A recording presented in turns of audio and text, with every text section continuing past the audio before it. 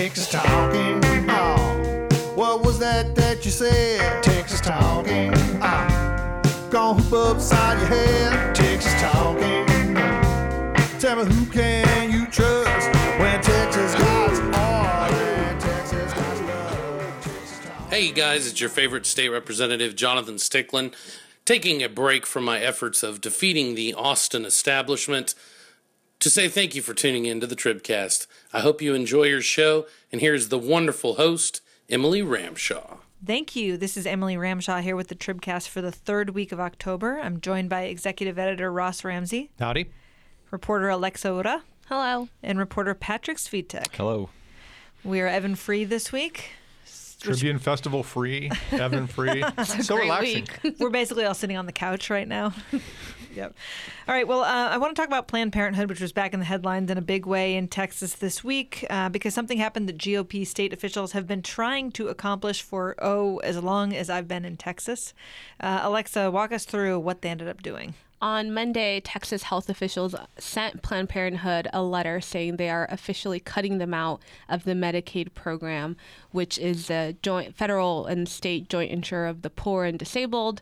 And this means that Planned Parenthood clinics that were not performing abortions are at risk of losing this money. And really, most of it is coming from the feds. But because the state administers the program, they're now trying to push them out of it altogether. And this is money that is, to be clear, not used for abortions because that's prohibited, by state and federal law. Right. But it's money that is going toward what, like contraception, family planning, birth control, HIV, STD testing, anything along within the family planning community, and breast and cancer screenings, breast and cervical cancer screenings.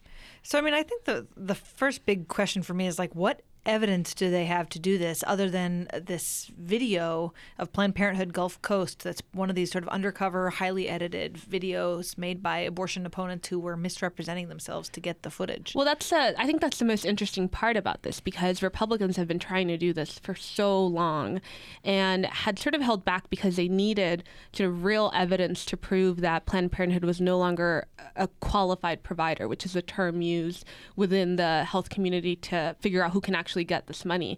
And in the letter that was sent to Planned Parenthood, the evidence that is being cited is all from these videos.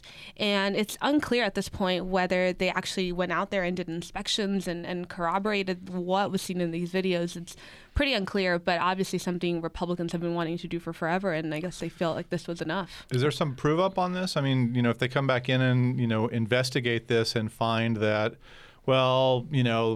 things are not what they seemed to be, Planned Parenthood didn't do what was on the video, are they bang back in the program, or what happens there? Well, health officials technically went out to the facility in question. It's the Houston one after the video surfaced, but it's unclear what they actually found during those inspections. But at this point, they have 30 days to ask for administrative hearing in which Planned Parenthood can defend itself and say this isn't true. But what we saw in Louisiana, which tried to do the same thing, Planned Parenthood went directly to the courts and challenge this legally, and I'm assuming that's what's going to happen here too. And Abbott's kind of helping that, right? Yeah. Didn't he indicate some way that on Fox News on Tuesday, he was asked about that, and he said, "I sure hope they sue me so we can, finally put them under oath and question them about these issues."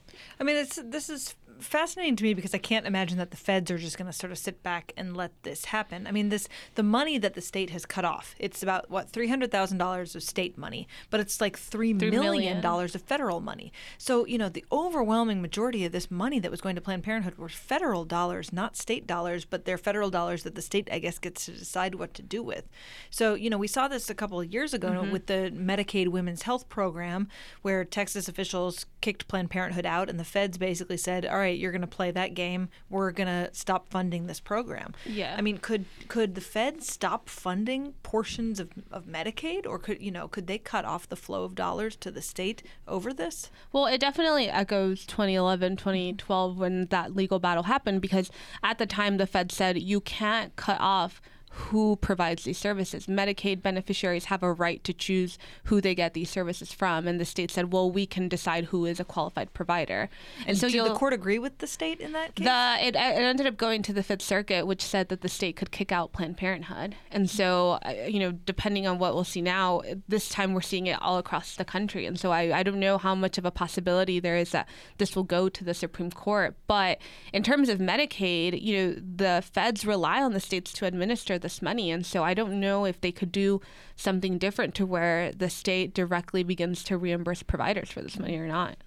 Go ahead, Ross. What does this do to the map? I mean, if you look at the map of services around Texas, some of which Planned Parenthood provides, some of which are provided by FQHCs and some other things, is the geography much different without Planned Parenthood on that map? Well, at this point, because of the closures that have happened and some of the disaffiliations, there are 3 big affiliates, one in the Houston area, one in the greater Texas, which is Austin, Dallas, and a couple in South Texas. And so it would push out plenty of these because most of them aren't even providing abortions. Most of them are just participating in sort of well women care. So it would be in sort of those major areas. But the argument that we've seen in the past is, maybe Planned Parenthood doesn't have that many clinics participating, but they see a lot more women than other providers. I guess I'm curious if the network without Planned Parenthood in it is sufficient for the demand.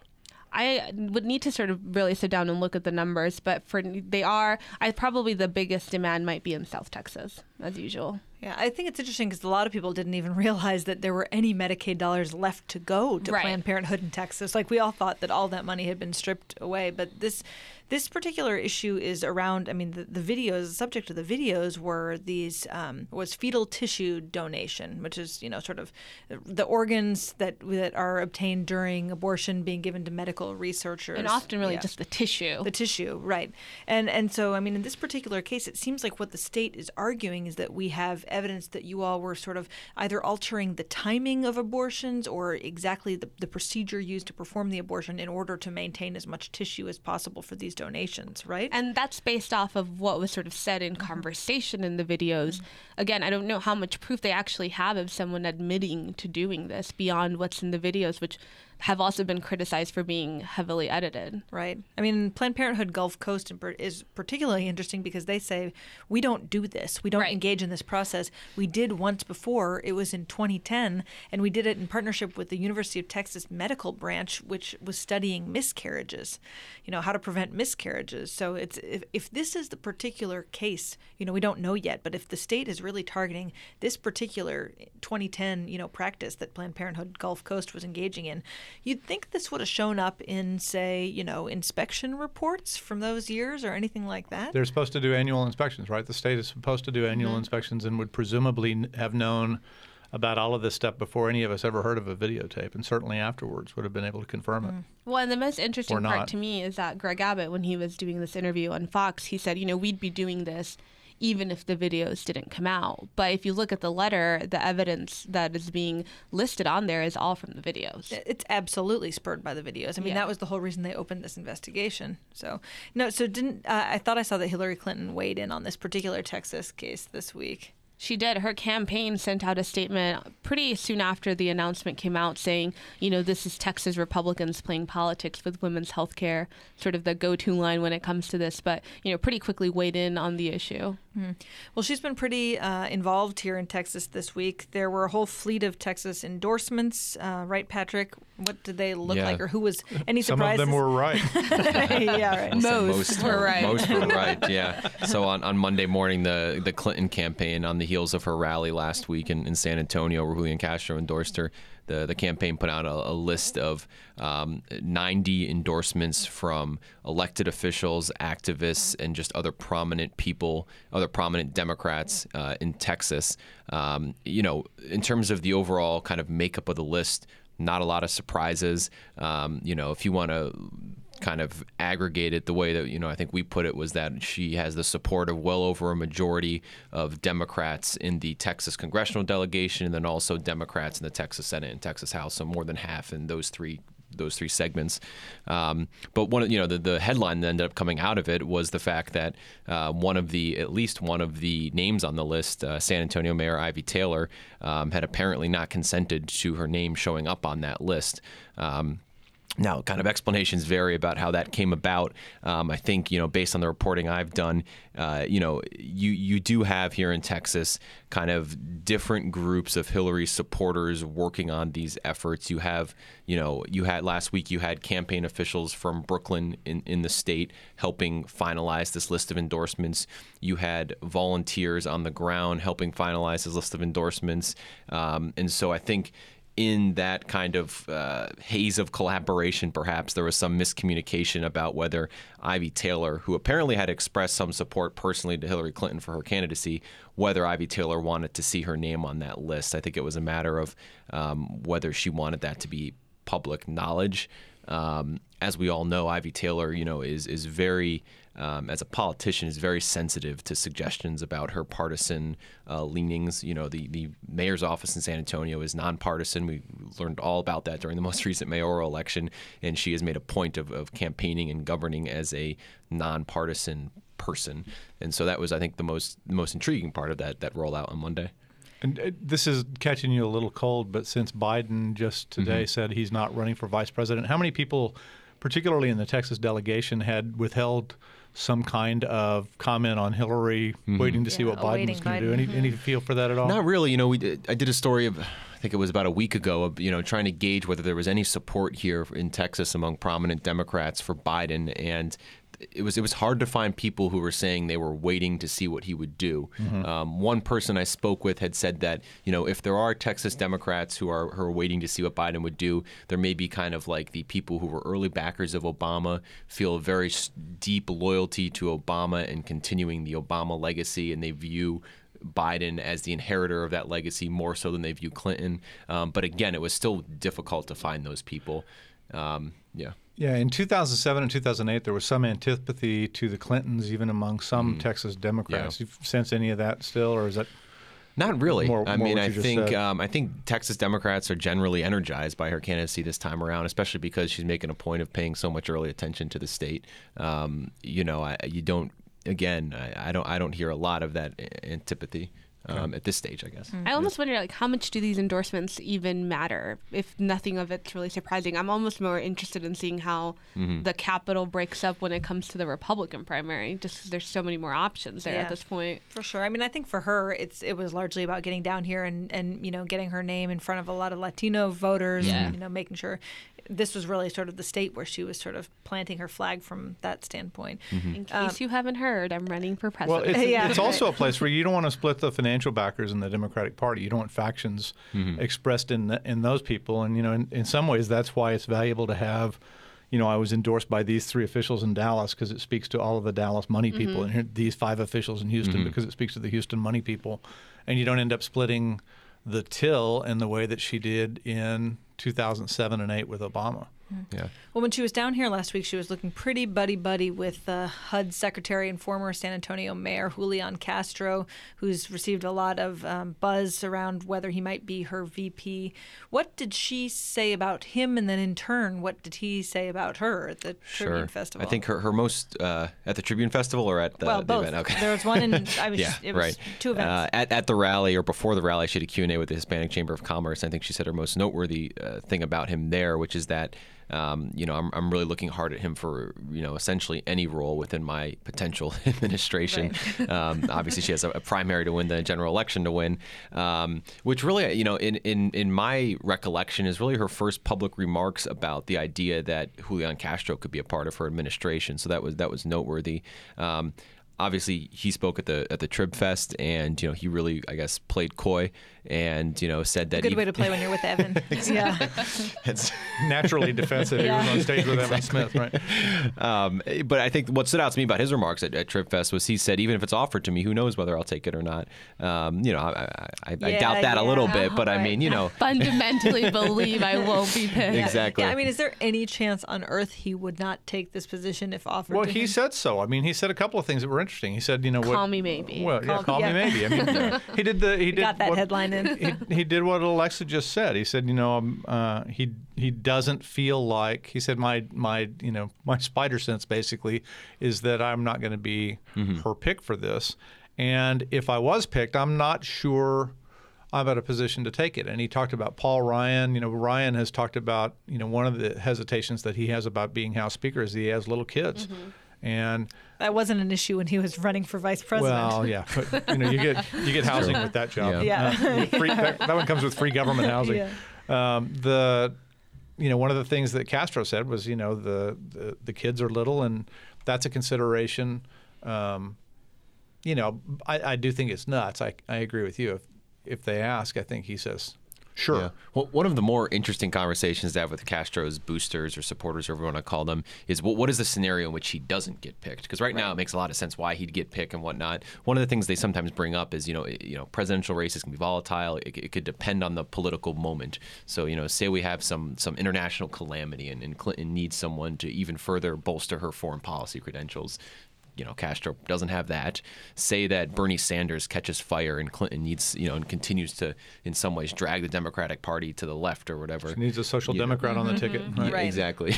Right. Not that she would pick Socialist that. Yeah, not that she would Democrat, pick that person during the primary, but that would be her thinking. So it's interesting to talk to them about, okay, it makes sense why he could be the running mate, but what's the scenario in which he could not be? What works against him? Well, and also, the what about Joaquin? Because if you think about the VP's role as being your connection to Congress, you have someone who's actually been there before. Right.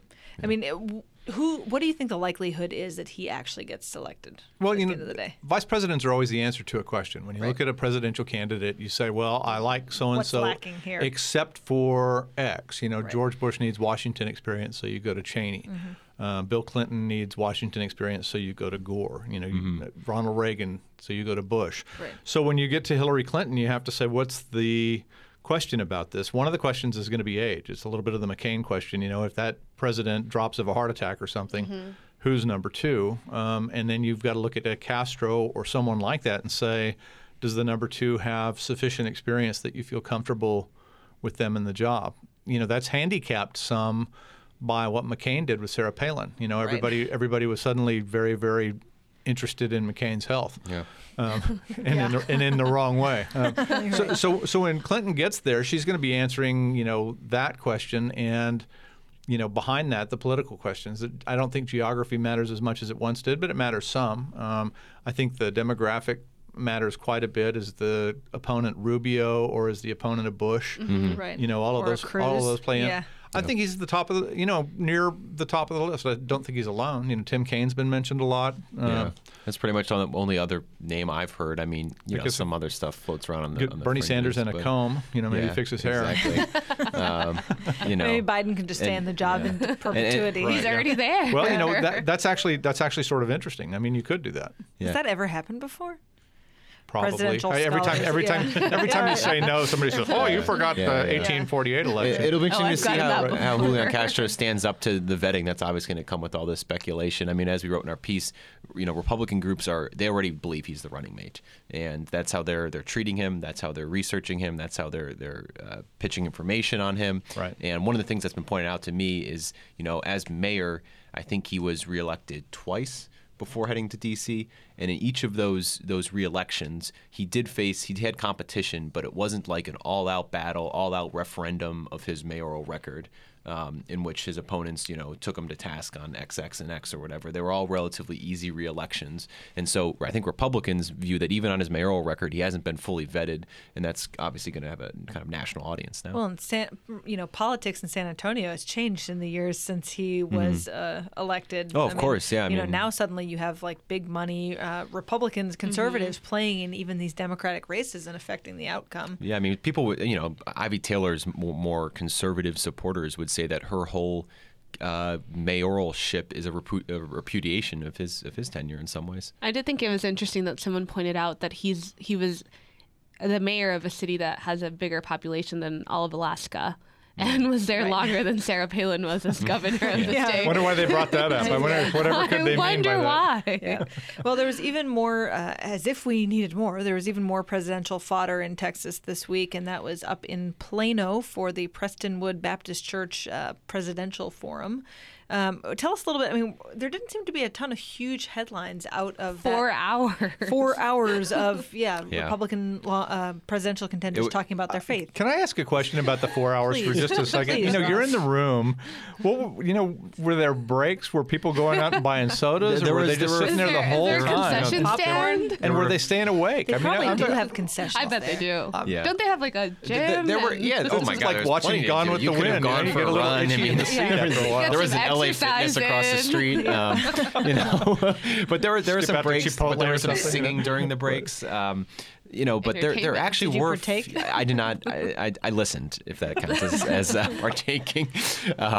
But yeah, there were a few breaks, This but took a it great still balance, was I think. quite a marathon. And like you said, there wasn't a lot of groundbreaking news out of it. I mean, we had 6 presidential candidates, which was a little lower than their expectations. They'd wanted to get 10 presidential candidates to come to Texas. And since we have like this early in the 47, stage. Exactly. But the 6 they did get, obviously, I think they had a strong lineup. Jeb Bush, Carly Fiorina, Ted Cruz, obviously.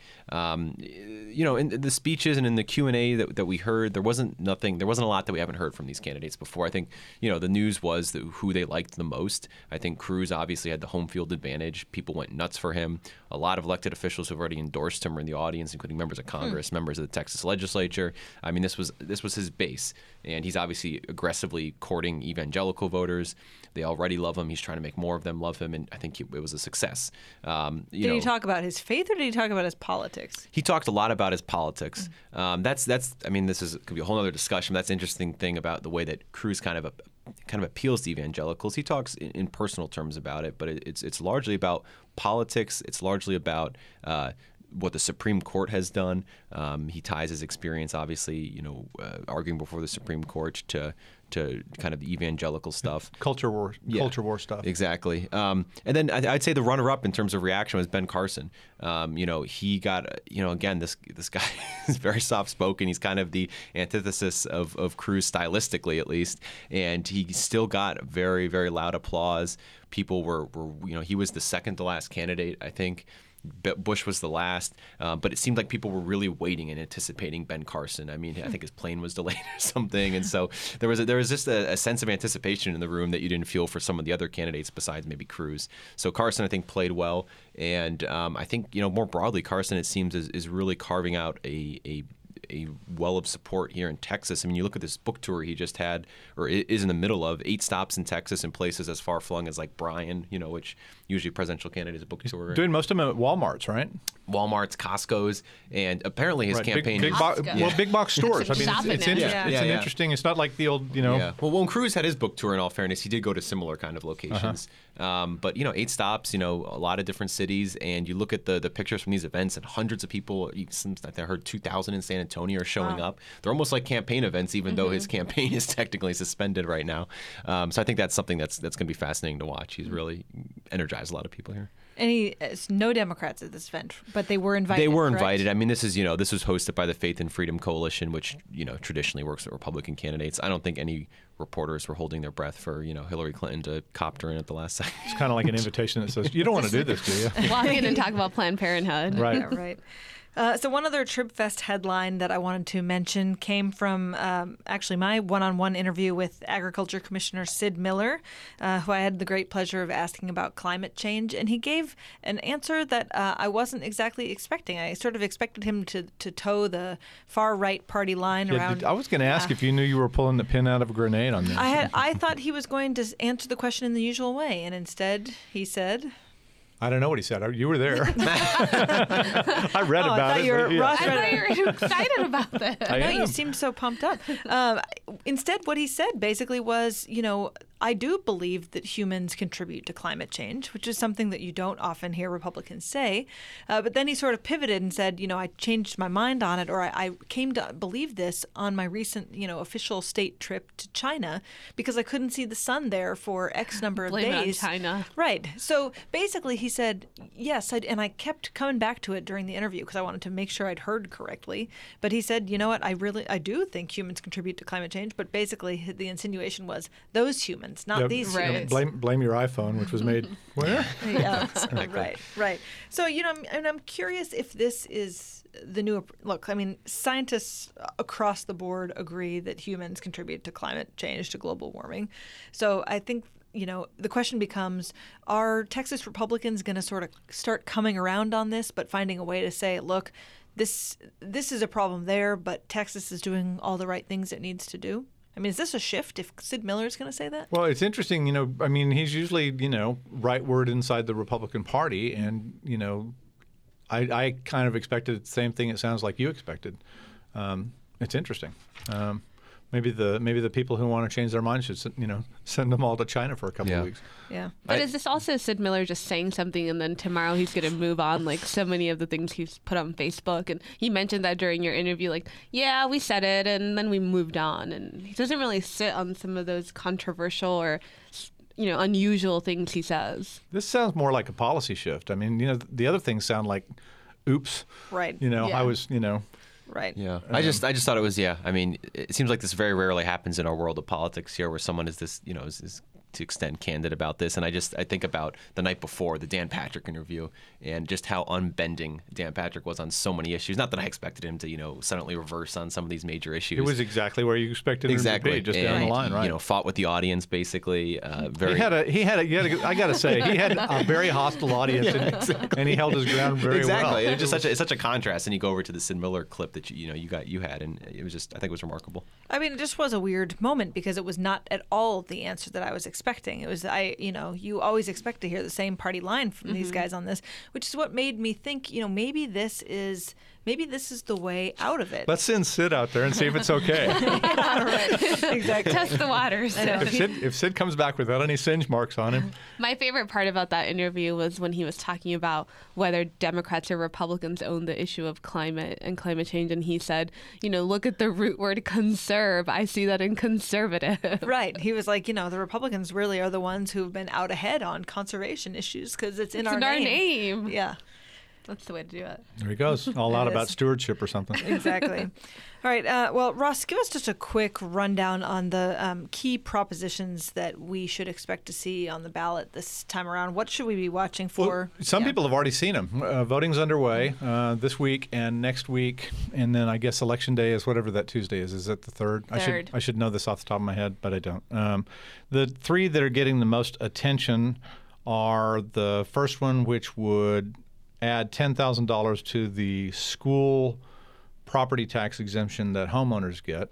It averages about $126 per homeowner. You can go to our website and stick in your address, and it'll tell you exactly what for your own school district. Some of them range up to like $151 or $52. I think mine was exactly $126. Yeah, mine was Unless you don't own a home, and so. then your landlord gets it. Right. Your landlord doesn't get a homeowner exemption for rental property. Right. So, that's commercial property of a kind. So, so it's it's limited. It's not exactly what either house initially proposed, but it's a start. So that's the First Amendment. There's been a lot of attention given to, I think it's Amendment number 6, which would put into the Constitution, put hunting and fishing into the Constitution.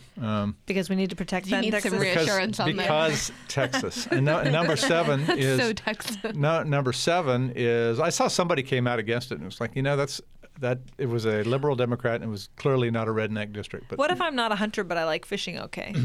You're just going to have to, make you're going to have to make an accommodation. And then the 7th Amendment is I'm doing a Rick Perry here. Help. 7th Amendment. Maybe we better wrap The this last thing one. up. I think just end it with an oops. The Department of, Next Tripcast. It's the Department of Energy. Come back next week for the It's answer a to that one. It's a set aside for highways, and it's it basically sets aside $2.5 billion for highways. from kind of it's a complicated mechanism, but it's basically a run-over pot. So after a certain pot of money is filled up with, I think it's $5 billion, the money that is extra to that, up to $2.5 billion, goes to roads only. It can't go to mass transit. It can't go to other things. It's just for highways. Those are the three that have gotten the most attention. One that I think is interesting, it's just peculiar, is and I don't have them in front of me. I believe it's the third proposition. It's the one that says statewide officials would no longer have to live living requirement at the seat of government, which is an interesting thing. So there's a complaint from some of them that you got to move to Austin, and Austin real estate costs a fortune. You can't even live in a nearby town that's outside of Travis County, like say Georgetown or Round Rock. So some of them I think would, and this is historical, some of them would just as soon stay at home on the weekends and come up here 3 or 4 days a week. Like they do during the legislative session. And there's the George P. Bush argument. When he was criticized for campaigning some for his dad, one of the arguments that his staff made was that this is the computer age and you can work wherever you are. So just the fact that he's on a plane to, someplace in Iowa Patrick does it all the time. Doesn't mean exactly. Yeah, it doesn't seem Southwest Wi-Fi could improve. It could improve. Patrick doesn't seem to lose any effectiveness, based on his geography. So so there's the argument that you can do a lot of things outside of Austin about your state job that you couldn't do when we got this thing started in 1836.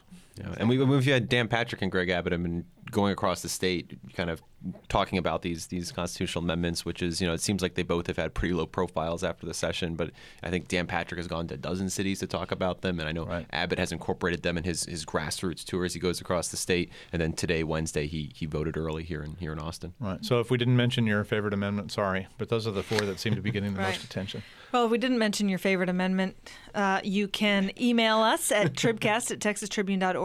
You can also now sign up for Tribcast alerts at texastribune.org/tribcast, and check back on the Tribune site on Thursday for an awesome new project we have launching called Starstruck. That's about the fights and flights behind the new Texas space race. It's a really awesome endeavor. We'd like to thank Shiny Ribs for doing our music, and on behalf of Ross, Alexa, Patrick, and our producer Todd, this is Emily. Thanks for listening. Texas talking. Texas talking. Texas talking. Texas talking. Talk about Texas talking, baby. Texas talking. Texas talking, baby. Texas talking. Don't let me see you cry. Choosing Arkansas over Texas means there's something really fundamentally wrong with you. When we were